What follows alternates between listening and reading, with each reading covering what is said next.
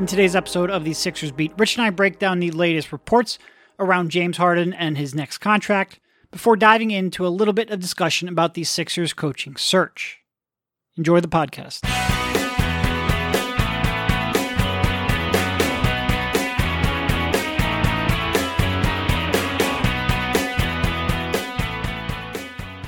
All right, welcome everybody. This is Derek Bodner, joined once again by Rich Hoffman on the Sixers Beat, a part of the Athletics Podcast Network. How you doing, Rich? Derek, I'm doing fine. I'm in full off-season mode now, which means I'm still writing a decent amount, but there's no games at night, which I think certainly have not been frustrated by a Philadelphia 76ers game in a week and a half. That's one way to look at it. No, I'm on the Trey Turner sucking, although yeah, nice home run at the end of the game yesterday. They can't disappoint us if they're not playing games anymore. I feel like I'm the guy pointing at his head meme. It's great to look. We have a lot to talk about in this offseason, whether that's going to be James Harden, which we'll talk about a little bit today, whether that's going to be the coaching search, which we'll talk about a little bit today, or it's going to be constant Joel Embiid debates, because I feel like that's not going to happen. There's no chance for that to go away until really May 2024. So we have plenty. And by the way, they have like 6 legitimate rotation players, not 6, but 4 legitimate rotation players who are free agents, and we've got double aprons and all that stuff to talk about. That's a little more of a late June type of podcast. So we have a lot to keep us busy for sure. Real quick on the Phils too. I just would hope that they are the baseball Heat, where they kind of putter around in the regular season. Yep. They're maddening for most of the year, but once they get in the dance, they're the tough team. They're the tough out. And I'm basing that off of absolutely nothing, just one pretty crazy playoff run last year, but who knows? Maybe it happens again. That's my thought. Yeah, their track record outside of that one playoff run, maybe not the greatest. We will ignore that and pretend that they are the new baseball Heat, for sure. Hashtag Phillies culture. Yeah. All right. Just a really frustrating. Anyway, we don't need to talk about the frustrating Phillies. We have the frustrating Sixers. Really not even frustrating, more the heartbreaking Sixers, but I guess we'll get into that later. To start this off, there have been a number of reports of James Harden, which you would expect now that we are 5 weeks away from getting a decision on his future. And there have been obviously a lot of talk about the Sixers head coaching vacancy, in part because there are a bunch of other high-profile vacancies across the NBA, and some of them will be filled at a faster timeline than you expect the Sixers to do. Where would you like to start? Let's start with Harden, because I think it's a shorter conversation because it's going to be a longer story. Yeah. Yep. So I guess just as a general recap of some of the reports that have been out there, Keith Pompey, basically the gist of his story was that league executives expect Harden to return to Houston, and that that Houston asked potential coaching candidates their thoughts of coaching Harden. So there's a lot of talk about that report. By the way, real quick on that, Ime Udoka and Harden would be... all I know from Ime Udoka was he was the guy who would literally say, my team sucks, we're not playing hard enough, blah, blah, blah. Well, I think the only one that would be more interesting than that would be Nick Nurse with James Harden, which I suppose we will get to a little bit later. So there's that Good report. Point. There's that report. I mean, Vogel would be interesting too, because I can't imagine he would put up with Harden's defensive effort, but I mean, he put up with LeBron James coasting on defense for the season. So anyway, there's that report. There have been reporting, I feel like this was from Ramona, but I'm not 100% sure, so I apologize on not crediting it correctly, but that the Sixers have been lukewarm on giving him the full $50 million, and that Houston is generally a leverage play, which I think we talked about a lot when those reports initially came out. And what else? I feel like I'm forgetting one. This is where taking notes before the podcast would have really that was Windy who said that. That was Windy, yes. And Windy, he also, he said they're lukewarm on giving him the full max, whatever that is. Yeah. Whatever that means. 4 years, 207, something like that? Yep, something like that. Yeah. So there's that. I guess just what's your overall read on Harden stuff? And also I don't remember if we covered this in the last pod, but there's all kinds of reports of friction from, between Doc Rivers and Harden about, Doc trying to basically get on him for off-court shenanigans I guess we'll call it, for the trip to Vegas, for all that stuff. That stuff is out there as well. I'm not sure if we talked about that on the last pod, but that, I guess, will probably factor more into the coaching discussion that we have here in a few minutes. I think my overall takeaway, and you can stop me if you disagree, but to me, this is unlike any James Harden potentially changing team saga in the past. Like, the last 2 times he quit in the middle of the season and forced his way onto another team.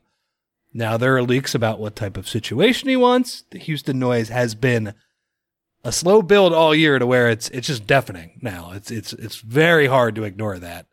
And I guess to me, the key point here is that there's at least a chance. I mean, I would say even more than a chance. It sure seems like money is a bigger sticking point than the last 2 times. Do you agree with that?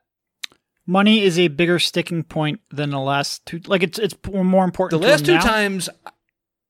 2 times, I just think he hated the situation he was in. Yeah, I can't win. Well, the one situation was the Kyrie stuff is nonsense. Yeah. No, neither of them were free agency, so that's why it's different. And I don't know. As much as Harden talked about the sacrifice and the cryptic comments at the end of the year, the biggest sacrifice that he made this year was not passing the ball to Joel Embiid in the pick and roll. It was that he took a massive pay cut so that Daryl Morey could pay PJ Tucker and Daniel House. Yeah. And going back to that Chris Haynes report in which basketball freedom was cited, I will acknowledge that, the first nugget there was, of course, a 4-year contract. Yep.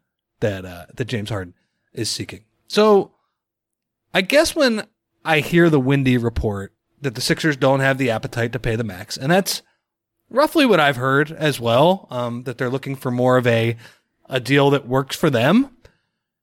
What does that mean? I don't know. Other than, 4 years and 210 million, whatever the hell it is, would be kind of stunning. So basically, I kind of have 2 questions here that I just don't know the answer to. I think the first one is, how much money is Houston going to offer Harden? Just don't know. And how much of Harden's sacrifice and basketball freedom comments, was that an act, or is that actually what he feels moving forward? So those are kind of where I'm at, and we can get into those, but I just I certainly think the money is a part of this, and I just don't know how much of that $60 million in cap space Houston is willing to spend. Like, how much? Okay, you want him. It's clear that there is an interest in bringing him back to Houston, but how far are you going to go financially? Yep. Because it seems like the Sixers are only going to go so far. And then the second thing is, as much as Harden's comments and the sacrifice stuff at the end of the year was alarming, I would say, certainly concerning if you are worried about him moving forward, I thought his year was pretty good. Like, whatever lifestyle issues you have with him and all those things, like, he played his role pretty well this year. If you come back, are you going to want those things to change? Or is this more of just a leverage play to just try and get, more money? And I don't know the answer to those questions. So, and if that role does actually change, is Joel Embiid okay with that? No, I agree with you. All of this is terrifying. 4207 is terrifying. Him walking for nothing is terrifying because they have no way to replace him. And him wanting the ball more is terrifying. I'm not comforted by anything that has been reported so far. I will say there was... Hashtag terrifying. That's really the word of this offseason. And would the Sixers act like, if the Sixers say, like, all right, 4 years, 160 is the most we'll go. Is that actually true? Like, it's not like they gain more cap flexibility by playing hardball with him. Like, the reality is they still can't lose him or replace him if he walks. And he probably understands that, and that's a big leverage play too. There's the Rockets that are leveraged, and there's the inflexibility of the Sixers that are leveraged. And it doesn't give me the warm and fuzzies. I do agree that I always knew that it's sort of like going back to the Joel Embiid and coming up short debate. What really concerns me is the new information, because I knew coming into this offseason I was going to be terrified of that contract. What I didn't expect to happen was to go, oh no, this dude still thinks he can run an offense like he did in Houston. And those reports, and to be clear, a lot of them haven't necessarily come directly from Harden. They've been from sourced reporting. A little bit is the guy in the hot dog suit, claiming he doesn't know where they're coming from. Of course they're coming from his camp. But, I thought like his buy-in was one of the things that was at least reassuring me a little bit that he could have a potential future here in Philly alongside Joel Embiid. That's all very concerning. And again, going back to the report where, the headline, which I think the headline did a little bit of a disservice to the actual reporting there, but the headline in the tweet that was derived from the headline was that it's expected that Harden will return to Houston. And a lot of that reporting doesn't come from direct sources. It comes from league executives, other teams' executives. It comes from how Houston was conducting their coaching search, with quite frankly, if Houston thinks they have a 20% chance of getting Harden, or if they think they have an 80% chance of Harden, they should be asking potential coaches whether they would like to coach James Harden. Like, either end of that spectrum isn't going to change the way that they conduct those coaching searches, I guess what I'm saying.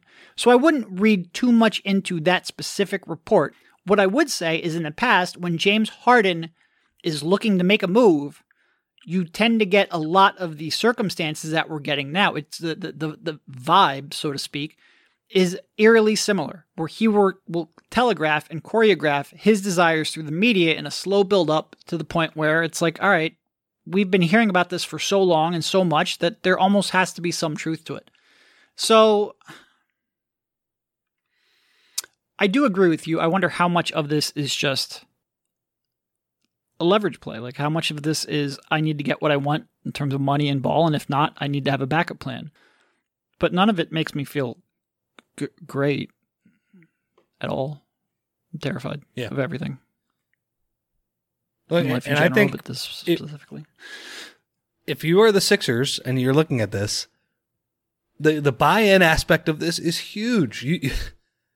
If James Harden wants to score 40 points a game, or at least try to score 40 points a game, because we know he can't do that in his sleep like he used to, and he wants an offense that also features Joel Embiid to run through him in a drastically different way than the all-NBA caliber secondary role that probably suits him best at this point of his career. If that answer is no, I think you just have to walk away. In order for a player to age... It's terrifying to have him... Go ahead, I'm sorry. Go ahead. No, it's terrifying to let him move, but I just think you have to walk away. Yeah, that's all. In order for a player to age gracefully, you have to take meticulous care of your body. All right, that ain't James.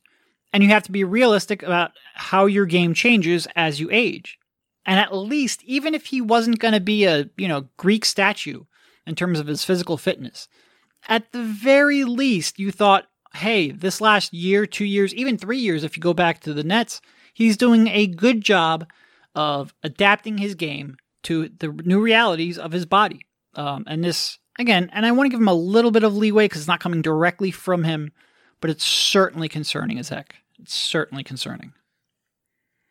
So you've mentioned hashtag concerning and hashtag terrifying. I can't wait for your post in a couple weeks, whenever that is, in the podcast where we dive deep into that drastic second apron, which I think goes to show that this is a little bit of a two-way decision more than you think. As much as the Sixers stand to lose by letting James Harden walk, if you bring Embiid and Harden back, and you bring Harden back, even if it's for 2 years at, 35 to 40 million or something like that, you get a pretty friendly deal.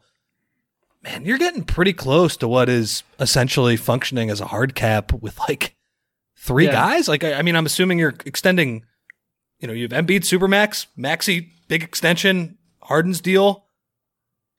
I got a question in my mailbag about like, maybe you could trade Tobias for a kind of more of a long-term piece that's not a great contract, but might be a little bit better of a player than his. If you bring Harden back and extend Maxey, that's a no-go automatically. Yeah. Like, you're just... Well, and I don't have a complete grasp on it yet, but, I even look at a team like Boston. They're staring down two Supermax guys over $110 million committed to two dudes. It's going to get tricky. I just think that I'm not ready for to completely grasp the second apron, but it's going to be hard to be a really expensive team. Mm-hmm. And frankly, a team with three huge contracts is going to be tough moving forward. Yeah. No, it is getting tougher and tougher to hoard these star players are still undervalued, you're still underpaid, you still want to get as many of them as you can. But like your people you're paying star player money to actually have to be stars. Like in the past, you get away with Tobias at 40 million, James at 36, at 40 million. It's getting a lot tougher to do that. And part of the problem here in evaluating this is we don't actually know the full details of when a lot of these new CBA rules are going into effect. Like some of them are going to be a slow trickle. So we're still trying to grasp that a little bit. But yeah, it's a big contract to him would be damaging. Like if you're talking about having Harden and Maxey and Embiid, it's going to be tough to build a 6 through 10 capable of. You really do need a heat culture because you got to start developing some guys into being real difference makers in a rotation. And that's all fine if he's playing great and he's playing the right role that he should be playing and he ages well. But yeah, terrified. I think it's a bit of a two-way street, and I agree with you that neither option, giving Harden a lot of money or letting him walk and, probably being left to just use that $12 million mid-level exception to replace him is it's scary. Neither things. But we can get into the different paths probably in a couple weeks here. Yeah. For the most part, we just wanted to to address the reports that were out there about Harden. We have plenty of time to actually get into the nuts and bolts of the CBA in his next contract. Can I say that I do think it is a very interesting, like from a neutral standpoint, I think it is a very interesting situation. It's probably the most interesting situation in the NBA, this free agency, because, unless there's like a blockbuster trade, which, by the way, there could be because of those looming second apron CBA changes. Like, I think there could be some star player movement, whatever. Mm-hmm. I just think but both sides, and I think from Houston's standpoint too, it's like, all right, you're going to add this guy to, that has all of your young players. Yeah. I just think the whole thing is really, really interesting. Okay. No, I mean, there's a lot of teams that are very frustrated right now, and you combine that with a pretty drastically changed financial landscape that's coming down the pipeline. I think you're right. This could be a pretty crazy offseason, and one that would be tough to predict. All right, let's move on to the coaching search. Who have they officially talked to so far? They talked to Vogel. They talked to. Oh, my notes. It's been reported that it was Vogel and Nurse. Nurse, okay. And then obviously Bud, Cassell, Monty Williams and Mike D'Antoni on that short list. We really haven't seen anything reported outside of those 6 names on the short list. It seems like it's going to come down to those candidates, unless there is a curveball, which there could be, but there hasn't been any reporting yet to suggest that. You wrote a pretty detailed dive into all of these guys over at The Athletic, so I will sort of let you take the floor. Where is your head at on this coaching search? I think, as anybody who's listened to us talk about this, there are pluses and minuses for every guy. Sure. And guessing which one is the right one, it's just that. It's a guess. So I think we can talk ourselves into or out of all of these people. I guess let's just go one by one, right? And then we can maybe kind of see where our head is at and maybe even try and predict what they do. Let's start. I started with Nick Nurse. Mm-hmm. I think, for one, he's probably the most sought out coach, right? And there's a lot of reporting that he might have his pick of these jobs. Like he might. Yep. He's also interviewing in Phoenix, and that's with. Yeah, Doc Rivers. Yep. Yeah, baby. And that's a key point, because I think, you look at the Sixers and you go, oh, well, that's got to be an attractive job to coaches. Like they're, they've got the MVP. They've got a team that a lot of people think is at least close to contention. And there's a lot of great names on the market. But also there's a lot of great coaching jobs on the market too. Jobs that you don't usually see, stuff like Phoenix, stuff like Milwaukee, maybe even Boston, depending on what they do, as you brought up, being Pop's lead assistant. There's a lot of really attractive jobs on the market. I don't think the Sixers are at the top of the list. I'm not sure they're 2 or 3 on the list either. So when you're talking, there's a lot of people saying, well, if they want Nick Nurse, they have to act fast. Well, what if Nick Nurse doesn't want the Sixers? Like, I think we sort of have to come to grips that this may not be the most enticing job on the market for a coach like that. And I don't claim to know what Nick Nurse thinks, but just looking at it from an outside perspective, there's a lot of really good jobs on the market. Agreed. And I guess the one benefit the Sixers have is they have an ownership that is generally pretty well thought of in league circles, I would say. It's why they got Daryl Morey in the first place, and that in will part pay because of that. Yeah, they will pay money. So yeah, as we have seen with the Daryl and Doc contracts. So yeah, I don't know, but I agree with you. Like there are other high profile jobs. Yeah, if Boston opens up, if they lose to Miami, which I'm not going to say is definitely going to happen. It's as close to a lock as you can get. Like, it doesn't happen. They won one game. It's never winning happened. 3 more is going to be borderline impossible. Real quick, by the way, just watching that game the other night. As much as we talk about coaching, as much as we talk about playing and Joel needs to show up and all these things, I completely agree with the Sixers need to be so much better. I don't think we've come to enough grips as a basketball watching society that tier 3s freaking go in. That's literally the game. Like that's what happened the other night. Oh, Miami's not shooting the eyes out of the basketball for the first time in the series. Oh, you lose. Yeah. And Boston actually made 43% of their threes the other night. Oh, they win. No, I mean, how much different would our podcast right now be if DeAnthony and Melton had just made a couple of threes? Like, and that's not letting Joel Embiid off the hook. Like, he was atrocious in every way in Game 7. But if that Game 7 never needs to be played and the Sixers close that out, after winning, 3 out of 4 games to beat Boston, like, we're having a very, very different conversation. And those threes were wide the fuck open. Like, you could not get better looks than the one DeAnthony Melton was getting, for sure. For sure. For a good shooter. And I don't want to also minimize that in the games the Sixers won. They got the 3-point shooting luck in a lot of those games too. So I'm just putting that out there. Where was I? I kind of lost track. I have no idea. Boston. Yeah. If that opens up, yeah, that's a very attractive job as well. That would be probably a more attractive job than the Sixers if they are willing to pay up. So Nick Nurse, let's start with him. Because like you said, he might be the first domino that falls wherever he ends up choosing to go. I would imagine he's pretty high on the Sixers list.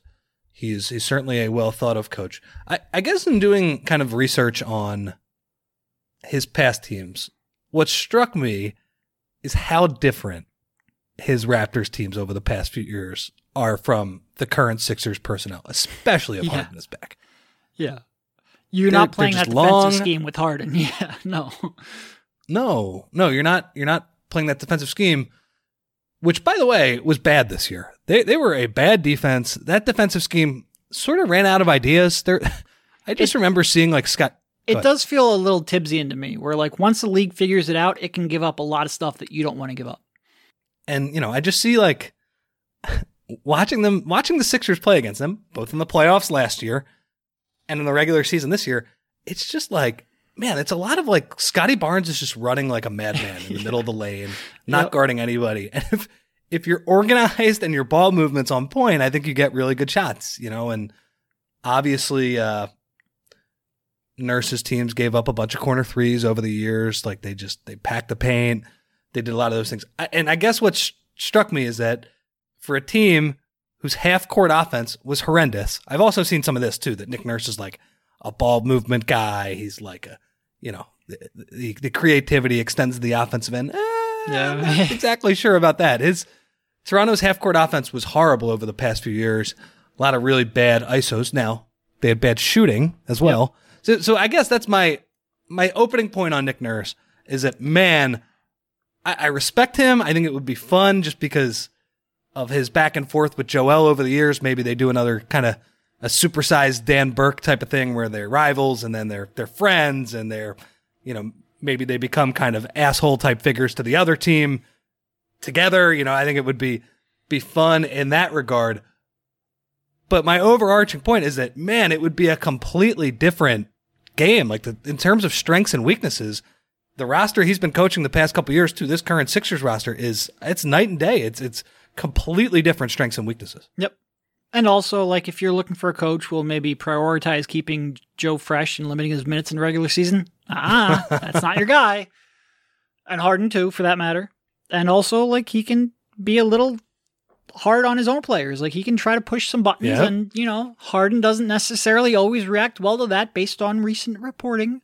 So there are certainly some concerns. In terms of offense, I do think a lot of times offenses tend to take the personality, or at least the stylistic traits of their star or Toronto's case, pseudo star players. I think you see this a little bit with Monty in Phoenix. Like I've seen some people like, oh man, boy, was their offense mid-range heavy, and they're losing the math battle. Well, you've got three of the greatest mid-range shooters of all time playing on the same team. Like their offense was always going to be mid-range heavy. That doesn't mean you can't diagnose an offensive set. It just means like Kevin Durant is the best mid-range shooter we've ever seen. Chris Paul, Devin Booker, they're up there. Like that's going to happen. Toronto's a little bit like that too. You've got a lot of players who are very ISO heavy, don't necessarily make great in-game reads, at least quick reads offensively, don't have a whole lot of ball handling. Like you're going to have limitations on what you can do, but their offense has never been super impressive. It's always been defense. And I do think this is first of all, I think this is a team where I think you need a little more offensive creativity in the playoffs. And also where that scheme is just like you toss it out, throw it away. It's never going to work with this personnel, even though I enjoy watching it sometimes, just wouldn't work with this group. But that being said, I do think that he is creative. I think what he did the first few years defensively was not only, very movement based and very active, but also creative. I give him a lot of credit for that. I think he'd figure stuff out. But I think as a known commodity, he's not that he's not a known commodity, but that his scheme and adapting it to this group isn't as known as you would expect. Yeah, I mean, he has the accolades too, but again, they're a little bit farther in the past now. We're talking 5 years ago, 2019 title, which, if we're talking offensive creativity in the playoffs, I think everybody listening to this podcast watched that Game 7 and watched the Raptors offense, which was Kawhi shoot every time down the court and hope that they go in a little bit more than the Sixers. I think this is something that you said in your column. Like, I think Brett Brown outcoached him in that series. It's just one coach had Kawhi Leonard and the other one didn't. He's probably I don't know if he's at the top of my list, but he's like, I feel like we're talking ourselves out of him. I probably like him more than I'm letting on in this. You're just kind of going over some of the concerns that you would have. Yeah. And, the 20, and so let's go to the good stuff. Like, I would say the 2019-20 season that he coached was one of the best individual coaching seasons of the past 15 years. I mean, it's just unbelievable that they got a number 2 seed out of that group. That would be number one. Also, like, their half-court offense sucked, but because of that, they pushed the pace in transition, and they hit the offensive glass as hard as you could have. And so with a terrible half-court offense, if you look at the Raptors' overall offensive ratings, they're around average, which is pretty good when 75 to 77% of the time, like, you're drawing dead. You're like a lottery team. So I think he certainly can kind of identify a team's strengths and weaknesses and play to those. So, again, they would be different here, but I would assume he could figure it out. Has a relationship with Daryl Morey, obviously, just because Daryl Morey was the person who hired him in Rio Grande Valley. That's the right. That's the G League team in Houston, and while it's mostly been defensive type stuff, I do like the idea, and this is something you've mentioned in the past with Doc. It's like and Bud, conference finals, end of the conference semifinals. Can the coach give you a little bit more? Can they give you just enough of an advantage to get you over the top in those close series? Sometimes it happens, sometimes it doesn't. I think he has the reputation of a tinkerer and somebody who can do that. So that interests me as well. I think he's certainly creative, unorthodox, willing to try stuff, and that's it's overall it's a pretty good bio there.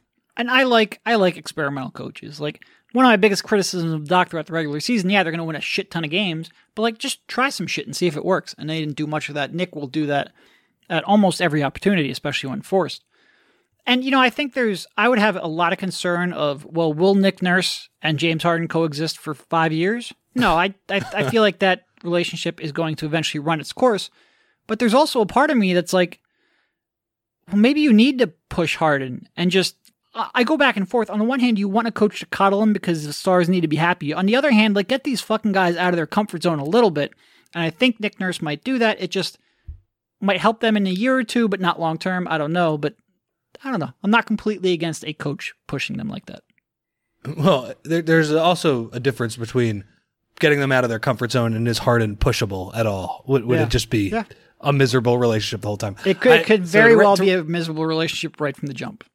To wrap up Nick Nurse, I think he would be one of the two most interesting from a neutral standpoint if he was hired, just for all of those on-court and off-court reasons we have laid out. Okay, so that's him. Looking for the best place to buy tickets for any of your favorite teams or sporting events? We've got the spot. Our partner, StubHub, has been the leading ticket marketplace in the world for over 20 years, providing a 100% guarantee with every order. From a worldwide selection of live events, the widest choice of tickets and industry-leading partnerships, StubHub has what you need to purchase with confidence. StubHub, an official partner of The Athletic.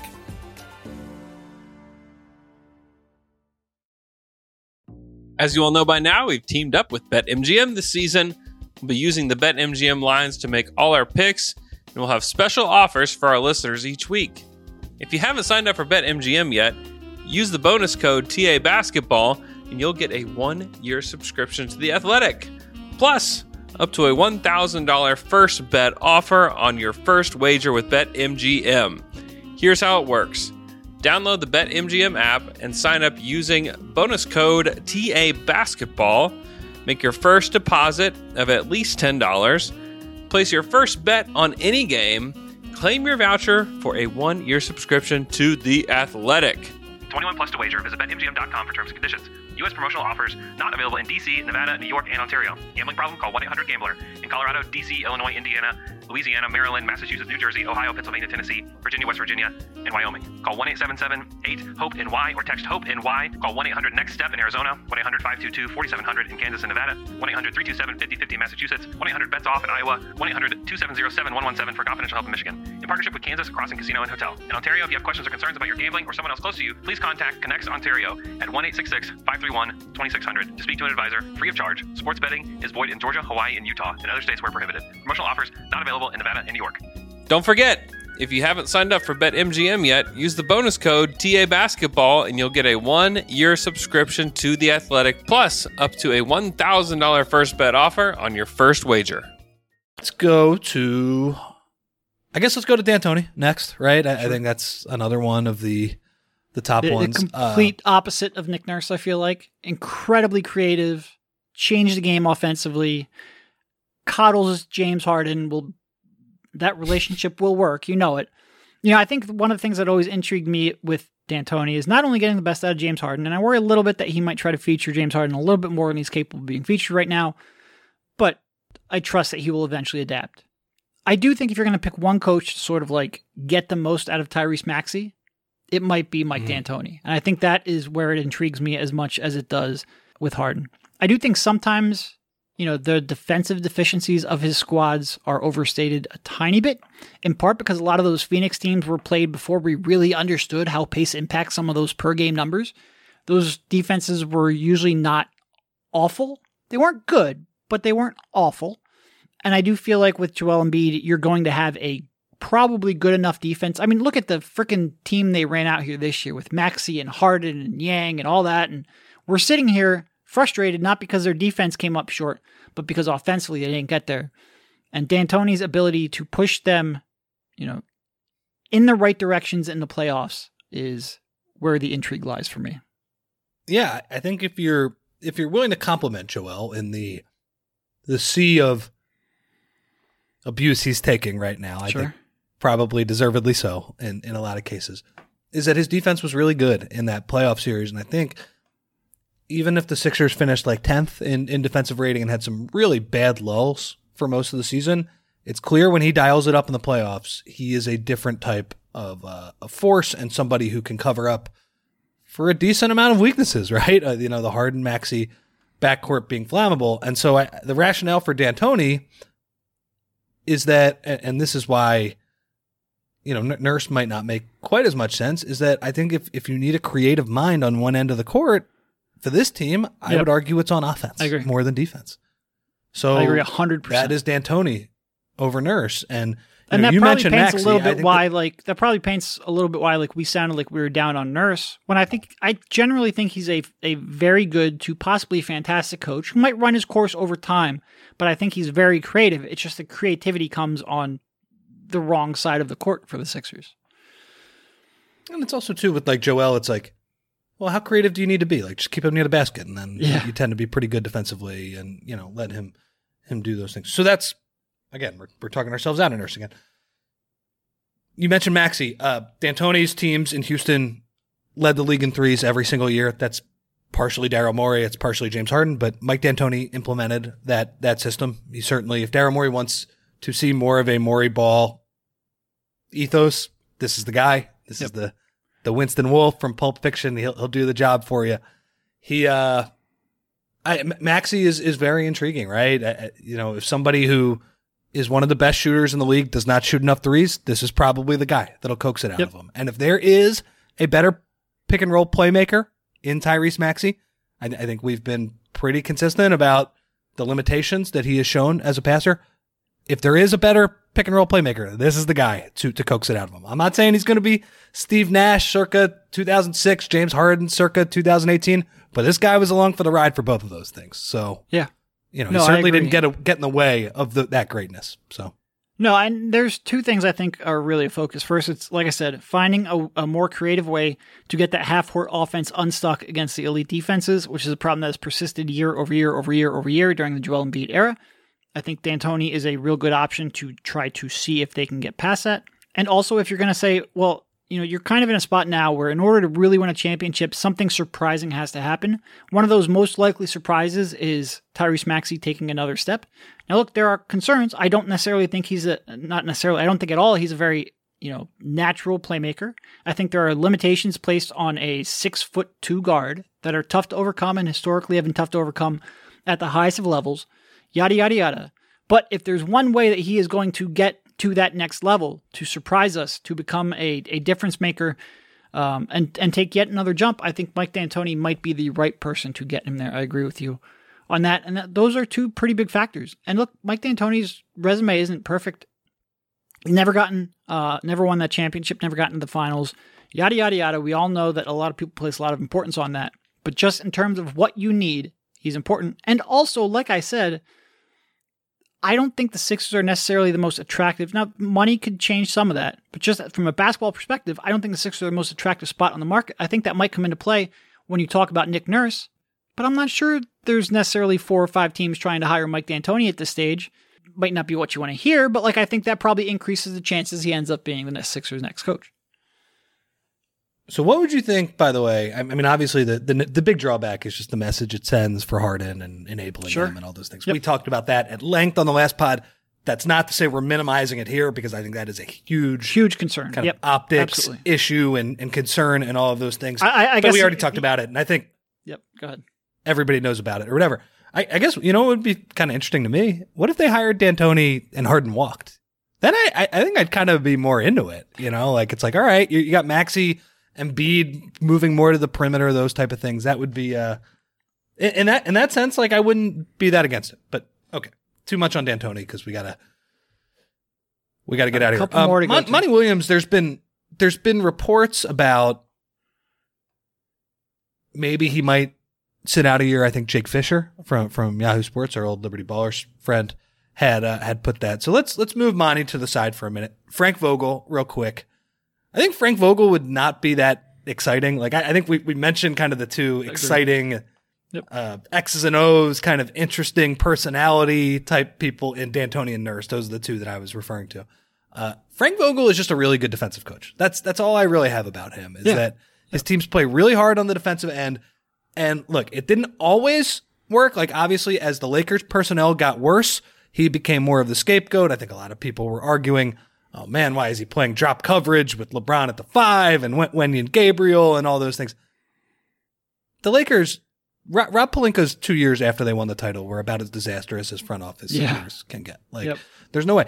And I will say, for Frank Vogel, the one thing that he does have on his resume is that he got LeBron and AD to buy in that first year. I know everybody yells about the bubble title and is it Mickey Mouse and all this. It's fine. We can make all those jokes or whatever. That team was locked in that entire year on the defensive end in a way that I think Frank Vogel deserves a lot of credit for. And by the way, people yelling about Mickey Mouse bubble championships. Well, a lot of people said that about the Heat winning the East, and look what's happening now. Sometimes our narratives aren't always right. Yeah.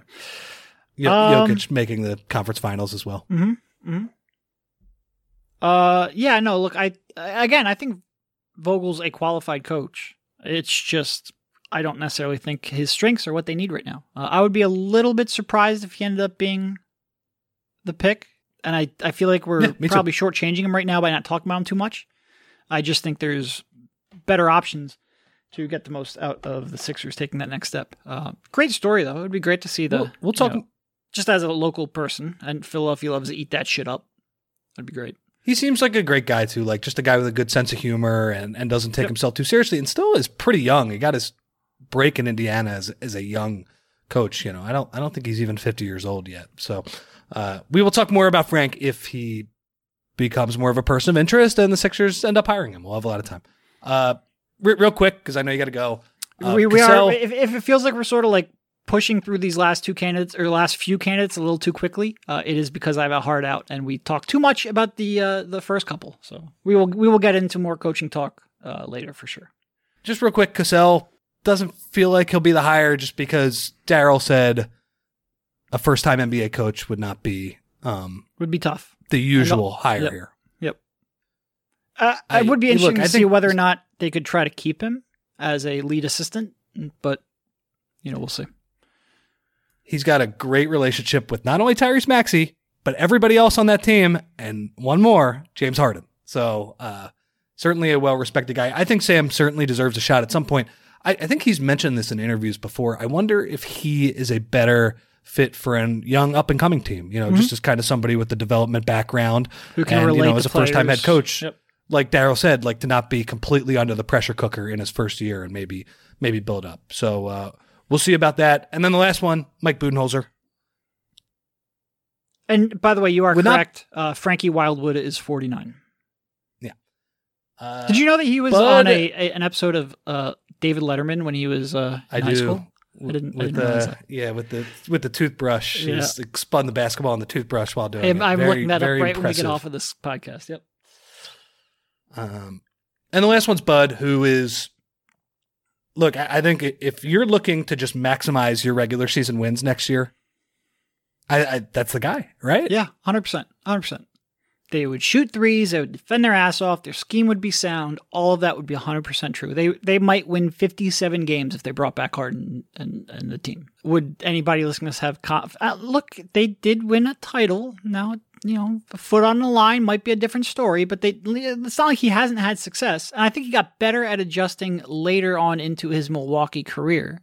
But that would be, he is the most qualified candidate that would ever be a tough sell to a fan base. And this would probably be the wrong fan base to try to sell that to. That's very well put. No, his issue is that the postseason success was not as consistently good. But in terms of, I think Zach Lowe has always called him Mr. The low-hanging fruit coach. And he, that can be kind of a passive jab, but no, it just means stupid shit. No, that he does less stupid shit than any coach in the league. Like the stuff that is easy and gettable and repeatable and just executing your main scheme at the highest level possible. He is the guy who's done it, and he's done it in two places. He did it in Atlanta with kind of a not star-laden crew, and then he did it in Milwaukee when he had Giannis as well. So I think Bud is excellent at that. I don't really have a lot on him from a personality standpoint. It seems like he's all about basketball, which could be a positive, could be a negative. I don't really know, and that's what I have on him. But I certainly look if Harden walks and you're going to try and just maximize whatever you can out of a gap year, I think Bud would I would bet on Bud getting them the highest number of wins in the regular season next year, and then in the playoffs, well, they might be screwed anyway. We'll wrap this up just based on conjecture. Who do you think is the most likely, and who would be your pick? I think. Wait, we gave our picks last time, didn't we? I feel like we did that segment. Yeah. So who do you think is most my pick likely? would be out of that crew. I think I'm on the D'Antoni bandwagon. I think I'm on D'Antoni.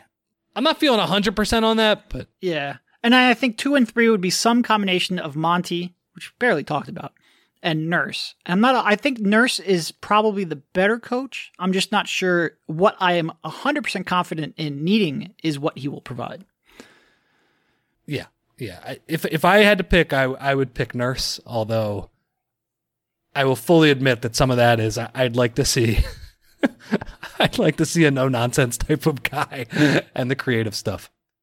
So Yeah, that's where I lie, but we'll certainly have more to talk about one of these people. Yeah. In the following weeks, or according to some sports books, maybe our old friend JJ gets the job. Yeah, it's still crazy. I don't know where it's coming from. Anyway, thank you, Rich, for jumping on, and we will talk to you soon. See you, man.